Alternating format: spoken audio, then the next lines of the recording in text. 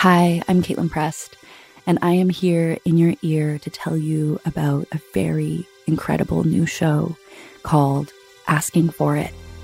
Asking for It is a darkly comedic series that follows a queer femme singer whose history of violence finds her no matter how many times she runs away.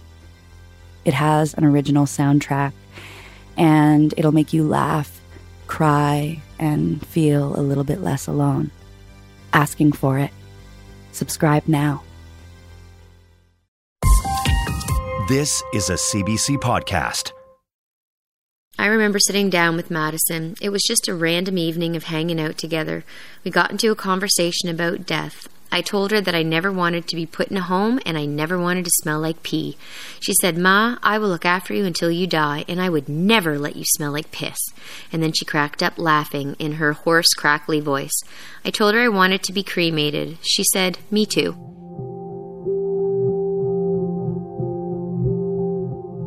Jennifer Holleman is reading from a book. She's writing about her daughter, Maddison Fraser. She's wearing a locket with Maddison's fingerprint in it. Across the room, pictures of a smiling Maddison are hanging on the wall.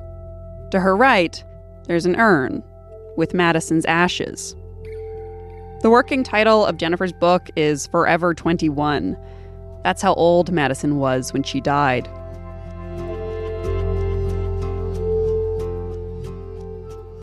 I'm Macy Rowe. This is The Doc Project. Today's story, it's not about Maddison's death. It's about the life Jennifer believes she was trapped in when it happened.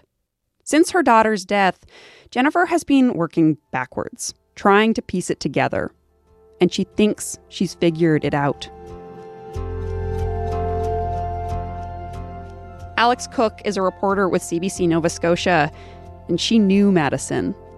She's going to take it from here. A quick warning, today's episode has some disturbing content. Maddison was born in Kentville, Nova Scotia. She lived in the Annapolis Valley before moving to the Yarmouth area when she was 10.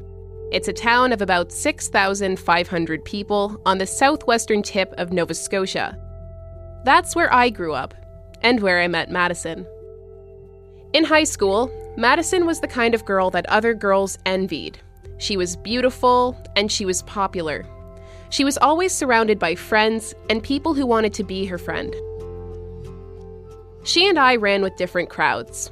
Now, as I learn more about her, I wish I had gotten to know her better. Jennifer said it was Maddison's personality that drew people to her. Maddison was crazy. Maddison was just crazy, and Maddison was a lot of fun. She had a ridiculous sense of humor. She was very kind. When you were her friend, you were her friend for life. Looking through my old grade 12 yearbook, Maddison showed up on a couple of pages. In the blurb next to her graduation picture, she said her years in high school were the best of her life. She thanked a couple of her teachers and her friends. She's wearing a graduation gown in the picture, but it was taken toward the beginning of the school year. A lot changed during that year. She didn't end up graduating. It's strange looking back at that picture. It looks exactly how I remember her looking. Happy, healthy.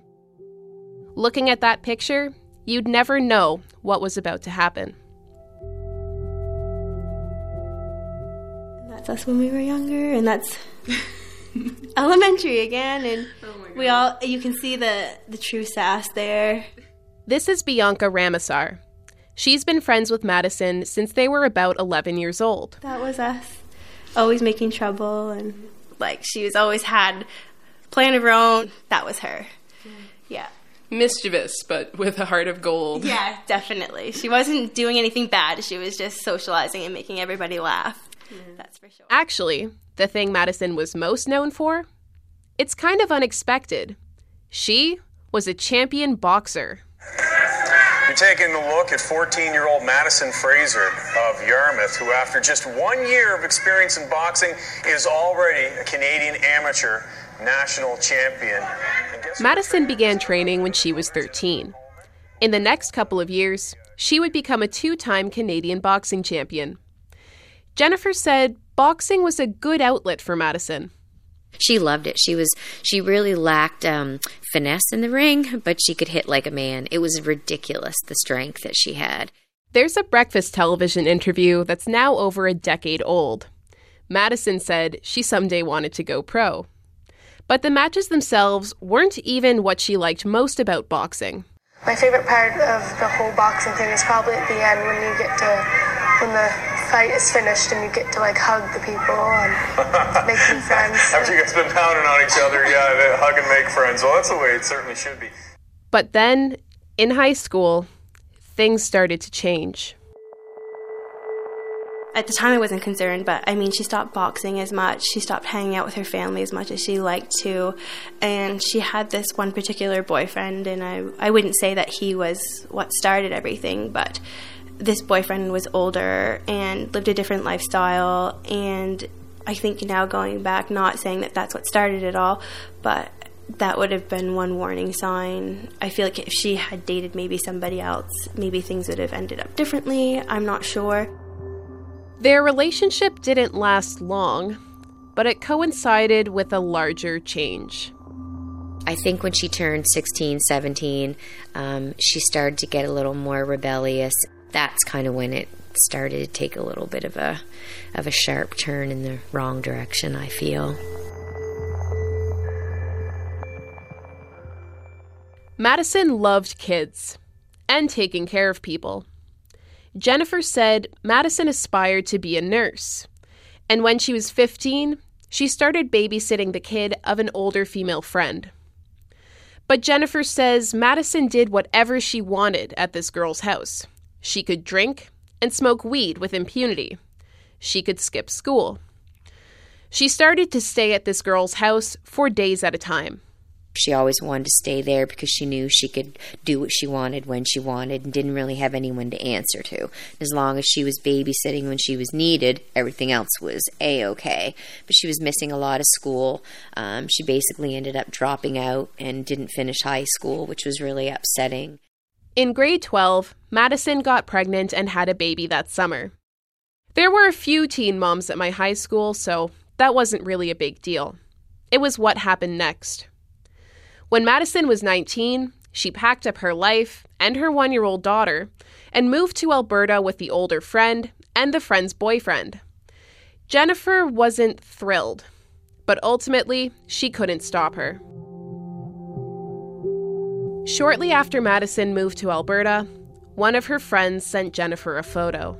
Somebody found Maddison's ads on Backpage, and Backpage is sort of like what at the time was like a Craigslist. You could post for sale whatever you want, looking for pets, this, that, the other thing, but there was also a section for escorts. The friend sent Jennifer a picture of Maddison's ad. Jennifer felt angry and helpless. She begged her to come home, but Maddison refused. At the time, Jennifer didn't fully understand what was happening. She only figured it out after Maddison's death. On July 8th, 2015, Jennifer got a call from her other daughter. Maddison had died in a car crash early that morning. The driver had been drinking. She said that an RCMP officer came to the door and said that Maddison was in a car accident out west and that she never made it. And I didn't know what to say. I don't really know what happened after that. The weeks that followed were a blur of phone calls, funeral arrangements, and condolences. But something was burning in Jennifer's mind. She needed to know more. Looking back and unraveling the story, Jennifer believes her daughter was a victim of human trafficking. That term, human trafficking. What comes to mind might be stolen people in the back of trucks, trapped, hidden. But that's not necessarily the case. Human trafficking can be subtle, and it can be in the open. It can look like a move across the country, but it's not. To clarify here, not all prostitution is technically considered trafficking.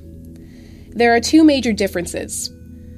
First, trafficking must involve a third-party beneficiary. So someone aside from the sex worker and the John, the person paying for sex, must be involved. This is usually a pimp, and that pimp can be anyone, a partner, friend, or family member, and the pimp stands to make money. The second element, force, coercion, or fraud. Tactics and manipulations that keep hold on the prostitute. This doesn't usually look like a physical restraint, being locked in a room or shackled. It's way more complicated than that. And that's the part that Jennifer didn't recognize. Jennifer didn't see it because she didn't know the manipulation tactics, the isolation, and the violence that human traffickers use to keep their victims obedient and profitable.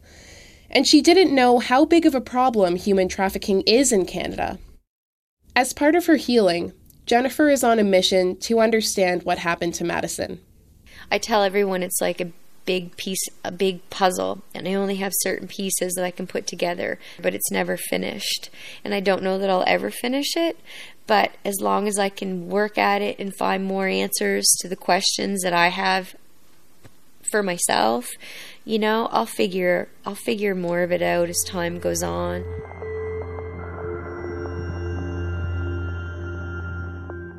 We'll get back to Maddison's story, but for you to understand what happened to her, I want you to meet someone.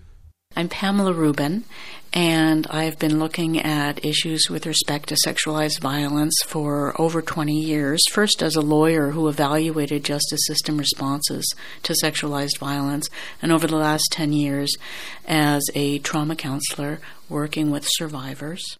Jennifer and Pamela have met, and Pamela is familiar with Maddison's story. In her 20-plus years of seeing the effects of sex work, Pamela says that the vast majority of prostitution in Canada depends on trafficking. A lot of what the research says is that prostitution as a whole, as it exists in North America, is very dependent on trafficking. Their first contact was often as a result of trafficking. According to Statistics Canada, it's hard to get the complete picture of this problem because human trafficking is highly underreported. According to police-reported numbers, the vast majority of human trafficking victims are young women and girls. Females under the age of 25 represent 70% of all police-reported human trafficking victims, and a large percentage of those are underage. The youngest people possible are targeted often by traffickers, and that's because they're easier to control, and it's also because that's what Johns want. So that's who it's really profitable for pimps and traffickers to sell. It's difficult to prosecute pimps because how the justice system currently works, the burden lies on the victims to A, get out of that situation, B, come forward, and C, go through an extremely re-traumatizing court process. And there's often significant barriers preventing them from getting out and coming forward in the first place. They could be living under a constant threat of violence. They could fear for their lives and the lives of their friends and family. They could have been manipulated and isolated by their traffickers for so long that they don't think it's an option anymore. Their pimps might be paying their rent, their phone bill. Their pimps might be their boyfriends. Pamela said there are other ways to find these criminals that don't put the onus on the victims. She thinks they need to be investigated the way other organized crime is investigated, the way the illegal trade of drugs and weapons are investigated, gathering a big pile of evidence based on surveillance, where the responsibility of gathering evidence lies predominantly and proactively on law enforcement and not on the victim. We need the resources and the willingness to do that and stop relying on victim witnesses to win these cases for the justice system.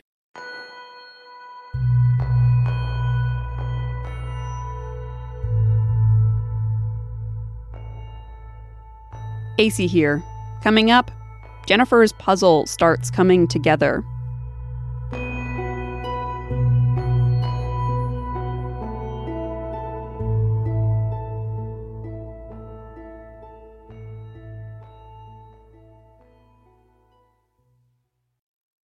So, I'm Jonathan Goldstein, host of Wiretap. Each week you're invited to listen in on my telephone conversations, whether funny, sad, wistful, or even slightly strange. You never know just what you might hear on Wiretap. I knew you had a show. I just didn't think that people actually listened to it. That's the breadth of your genius, Jonathan. It's not just that you're funny, but you can be cripplingly, poignantly depressing. The Wiretap Archives, available on CBC Listen, Spotify, Apple Podcasts, and wherever you get your podcasts. Maddison. Why does Jennifer think Maddison was trafficked? The biggest clue, the intimidation tactics, the violence and control that we were just talking about, we have very good reason to trust that Maddison was a victim of that. In early 2013, a few months after Maddison moved to Alberta, someone sent Jennifer another picture. This one was of a girl who, at first, Jennifer didn't recognize. The girl had been badly beaten. Her eyes were black and blue and swollen shut. Her lips were swollen. Her whole face was swollen. It took a few moments before Jennifer even realized that she was looking at a picture of her daughter. It broke my heart. It broke my heart. It broke my heart that I couldn't protect her, that I wasn't protecting her, that I wasn't being, I felt, the mom that I should have been. When Jennifer asked Maddison about it, Maddison said she was wearing her hair under a baseball cap, and a group of men jumped her at a party thinking that she was someone else, a man they were looking for. Jennifer didn't buy it. By that point, Maddison had gotten very good at downplaying the seriousness of what was happening to her. But the more Jennifer tried to help Maddison, the more her daughter would push her away. And I don't think I really knew the severity of what she was involved in, and I had no idea how to handle it. Like, no idea. While Maddison was still alive, Jennifer did everything she could to try to make her come home. She begged and pleaded. She got sad, angry. She contacted the police when Maddison dropped contact for weeks at a time. And she was bewildered. At the time, she thought this was all by choice, that it must have been, or else why would Maddison stay? And I couldn't reprimand her, I couldn't scold her, I couldn't shut her out because I'd lose touch with not only her, but my granddaughter, and Callie was too little. I felt like I owed her that much. 9 months after Maddison moved to Alberta, she messaged Jennifer and asked her to come get her young daughter. Her words were, "If you don't come get Callie, someone else will." Jennifer caught the first plane she could. I feel like when I went on the plane and I flew out there to pick up Callie, I feel like I was face to face with two of these individuals. I should have said exactly what I thought. I should have said stuff to her. I should have told her, this isn't where you need to be. I should have, I don't know. I see those shows on TV. I wish I would have put her in a home somewhere to get rehabilitated. I wish I could have just taken her away and manhandled her and locked her up until she was detoxed and realized how special she actually was and how important she was to me, because I feel like she died not knowing that. And that really, really sucks. This is part of why Jennifer agreed to share her story, because she doesn't want this to happen to anyone else. She wants them to see and recognize what's happening. People will say it's not your fault. You can't feel guilty about this. You can't feel that, this happened because of something you never did as a parent. But you know what? That will never go away. When Maddison died, all of her belongings were in Alberta. Her apartment was cleaned out very shortly after her death. Jennifer doesn't know who cleaned it out or who has Maddison's stuff. Jennifer did get a small box of her daughter's belongings, though. One of Maddison's notebooks was inside. I found this in her notebook, and it broke my heart when I read it. Everyone I truly love is away from me. My mother, sister, daughter, father, nanny, Grammy, everyone. I feel like I cause less pain when I'm away. So how do I learn to love myself? This question puts me at awe because I feel like I've been trying to learn how to love my whole life. Something is missing. I can't figure out what it is. Jennifer doesn't know when it was written, but the notebook wasn't very well used, so she suspects it was shortly before Maddison's death. The box of Maddison's belongings also contained her phone and its charger. In her texts, Jennifer found message upon message from potential clients. Men asking her what her rates were, what she would or wouldn't do, acronyms and terms that Jennifer had never heard of. The worst thing on Maddison's phone was a voice memo she had sent to a friend on Facebook. In it, she described a time when a man who Jennifer believes was one of Maddison's pimps beat her up with a group of other men. This is part of that recording. They came and picked me up and took me out to a range road and beat the shit out of me, girl. I was in the GP hospital for 4 days. And then they burnt me with cigarettes and lit my hair on fire, and then burnt me with the lighter. They fucking kicked the shit out of me really bad. I was fucked up. This was a different time than the photo of Maddison covered in bruises, which means this happened to Maddison more than once. Maddison was a champion boxer, and this happened to her more than once.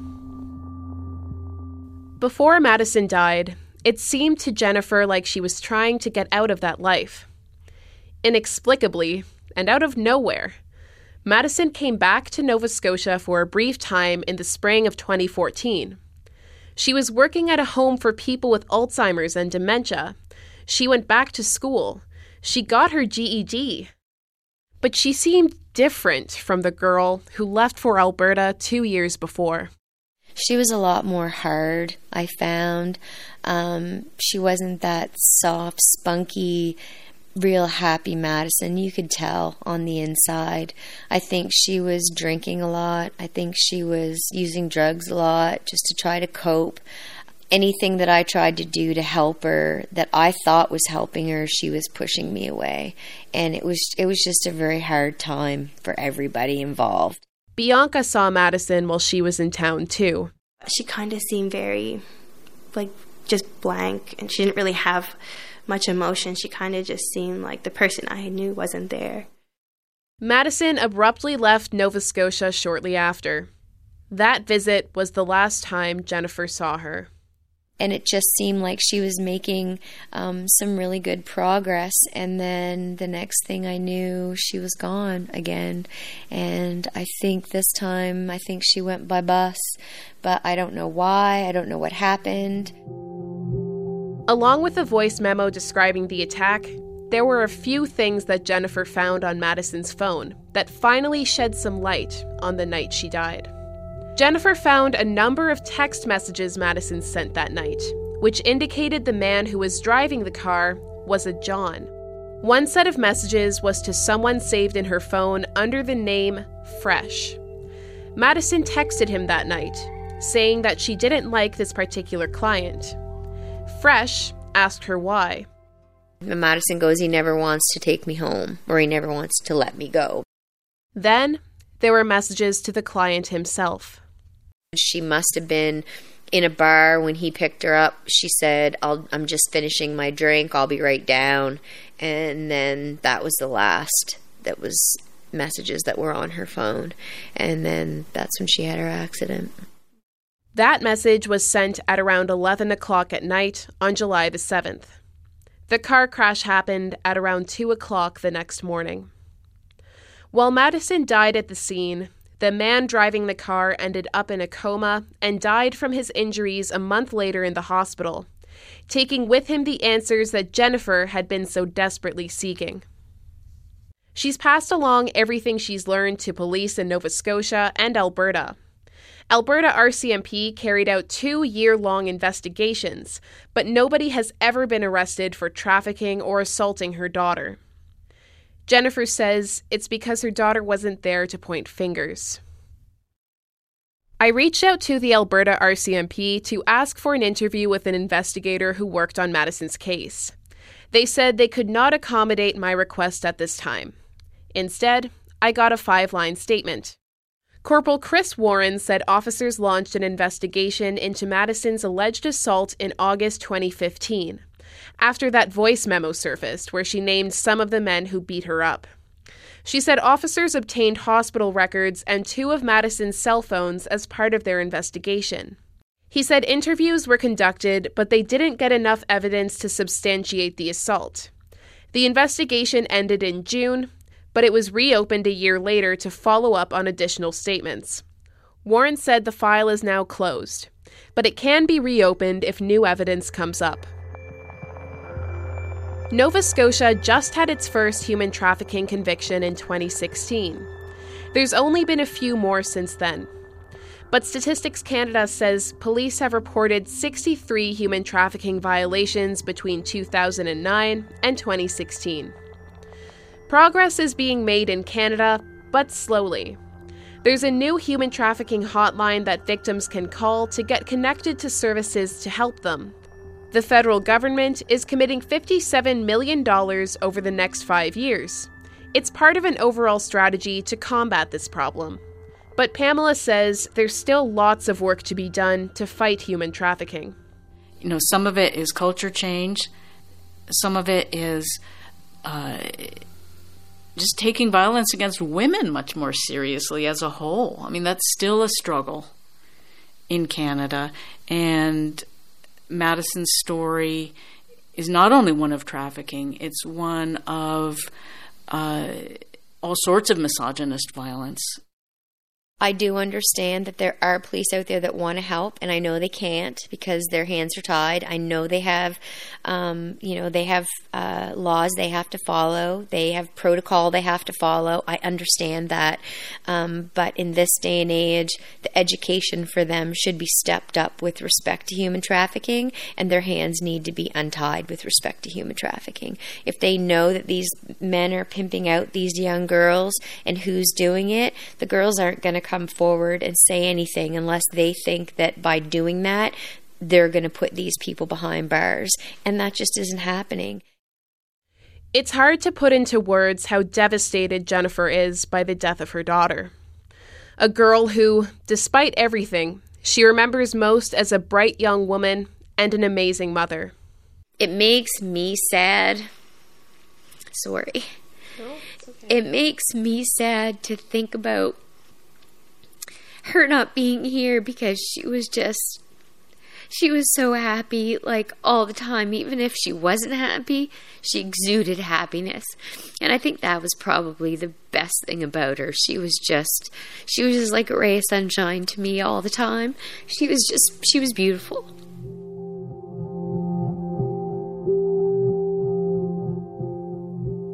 So this is my blanket.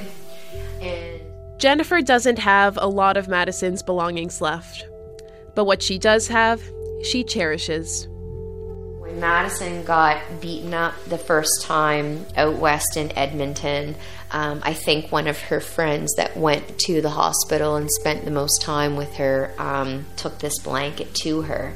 And then Maddison ended up bringing it home, I think, on the plane. And she came home one time to visit, and for whatever the reason, it got left here. And then when I pulled it out of the closet, I was like, wow.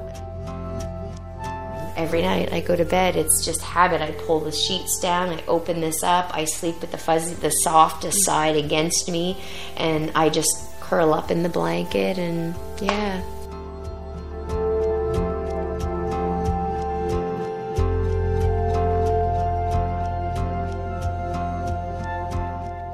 That doc was produced by Alex Cook and edited by me, AC Rowe. It was mixed by Julia Poggle. The Canadian Human Trafficking Helpline is a website and phone number where you can get 24/7 confidential help. They are at canadianhumantraffickinghotline.ca. You can also find a link to that website on ours, cbc.ca/docproject. On our Instagram, we have this photo of Maddison in her boxing gear. She's 13 or 14, right? So the gloves are about the size of her head. and she looks so happy. If you can, please take a moment to rate and review us, or better yet, share us with a friend. That's all for us this week. The Doc Project is produced by Julia Poggle, Allison Cook, and me. Althea Manassen is our digital producer. Our senior producer is Jennifer Warren. I'm AC Rowe. Thanks for listening. For more CBC podcasts, go to cbc.ca/podcasts.